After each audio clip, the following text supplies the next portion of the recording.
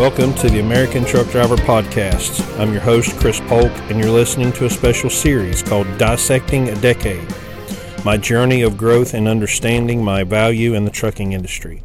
The 10 episodes in this series will cover the years 2008 to 2018 and will describe for you the ideas, plans, and decisions I made that led to success, failure, and restoration. Well, 2010 was an interesting year. I started out absolutely miserable. I was doing a job that I hated.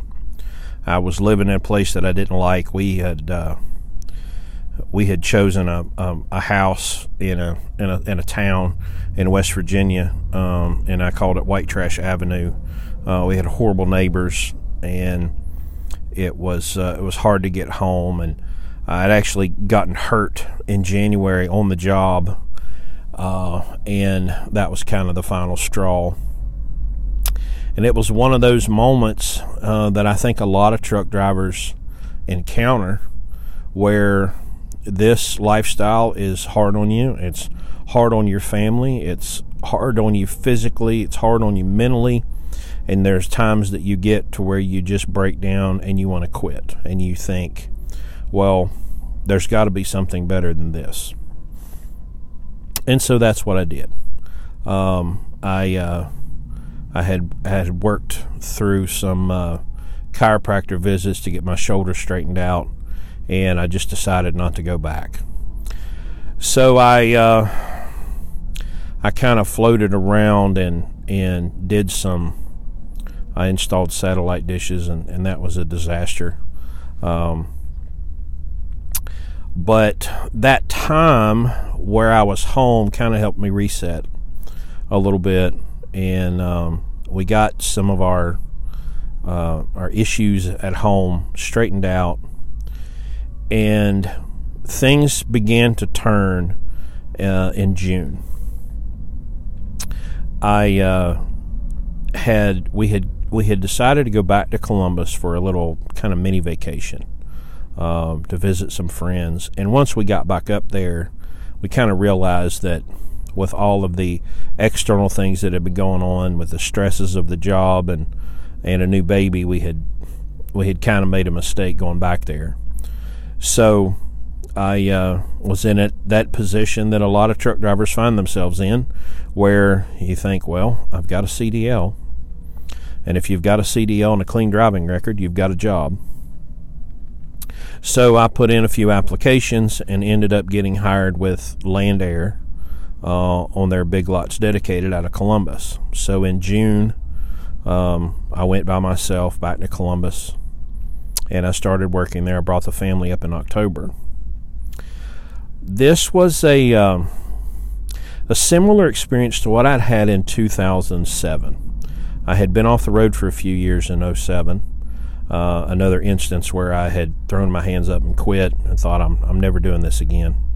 But when I went back in 2007, I went back with a new attitude. And so you can go back to episode 1, and I kind of tell the story of how I got hired at Schneider, and I went back there and I did well, but I had my attitude right. I had my attitude focused in the right direction, that I was going to do a good job. I was going to take care of the customer, and so I got on this Big Lots Dedicated, and I made pretty good money. I was probably around, $44,000 a year, which wasn't terrible. But it was a fairly easy job, and I was home on the weekends and, sometimes 1 or 2 nights a week. But I remember this experience I had where the owner-operator thing came back to me again. We had this night dispatcher. And unfortunately, I can't remember the guy's name. He was kind of a peculiar guy.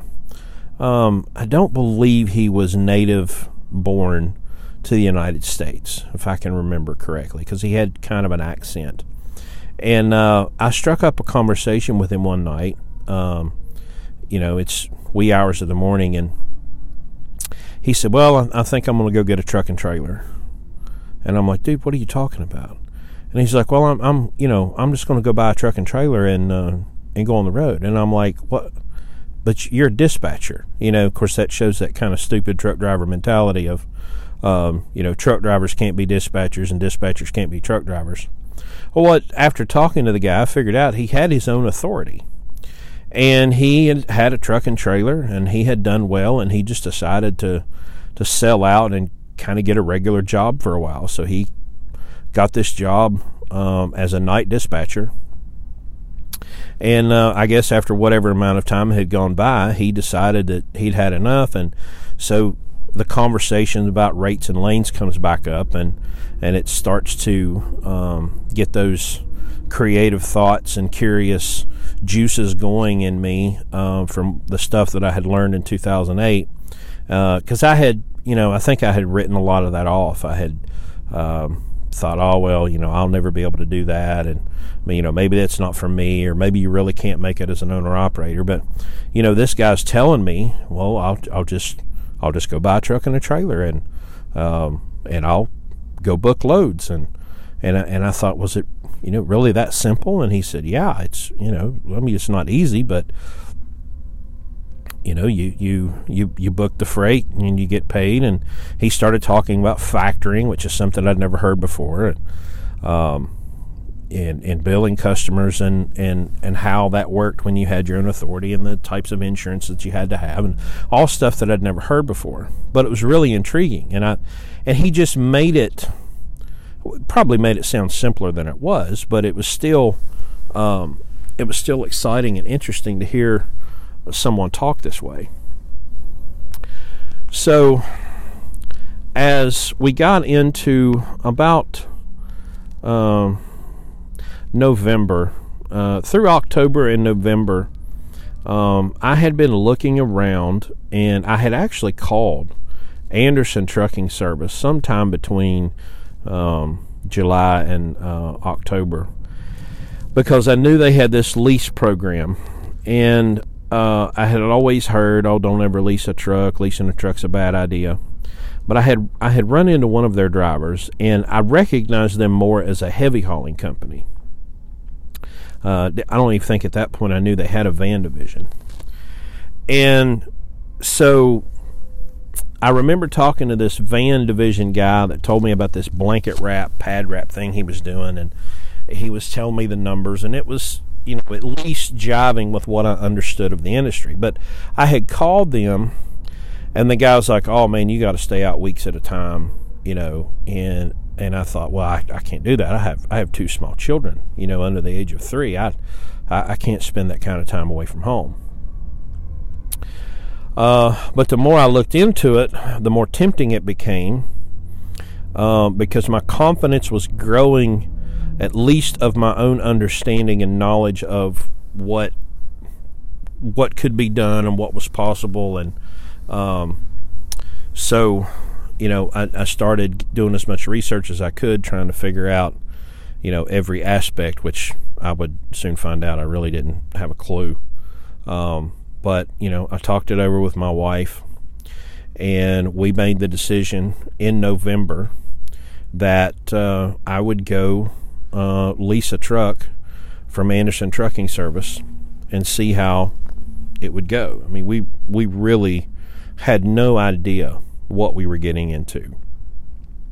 I had some vague ideas, and I had some thoughts of what I thought was possible, but I really wouldn't know until I got there. But what ultimately made the decision was we could get by on what I was making, but that was it.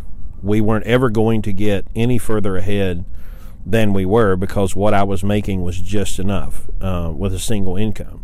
As we had decided before we had kids that my wife would stay home and take care of the kids, and I would be the primary breadwinner. And so the decision was basically made from the point of necessity that I had to do something.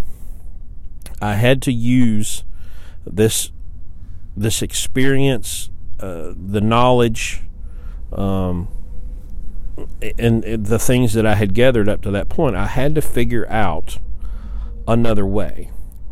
And so while I believed that it was possible, I did not know how.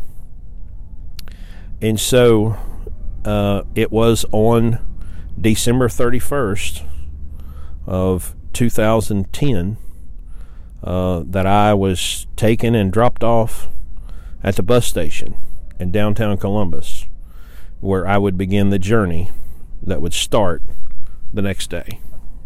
I hope you've enjoyed this look at the decade that made me. Be sure to tune in again next week for the next installment of the series. If you have any questions, you can email me at anamericantruckdriver@gmail.com. You can also find me on social media, facebook.com/anamericantruckdriver, twitter.com/chrispolk76, and on Instagram @anamericantruckdriver.